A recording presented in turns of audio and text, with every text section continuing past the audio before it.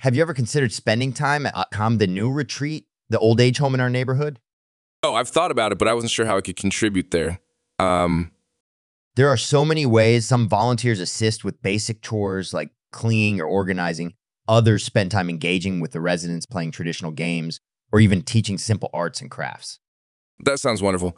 Do the residents at Kamdhenu Retreat enjoy having volunteers around? Absolutely. Many of them cherish the conversations and attention. For some, visits from volunteers mean a lot, especially when they don't get many visitors.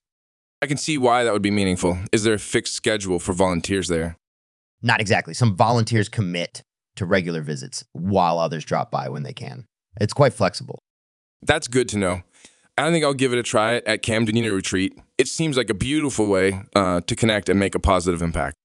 It truly is. You'll find it's not just about lending a hand. It's about the connections you'll form and the stories you'll share. It's a fulfilling experience for everyone involved.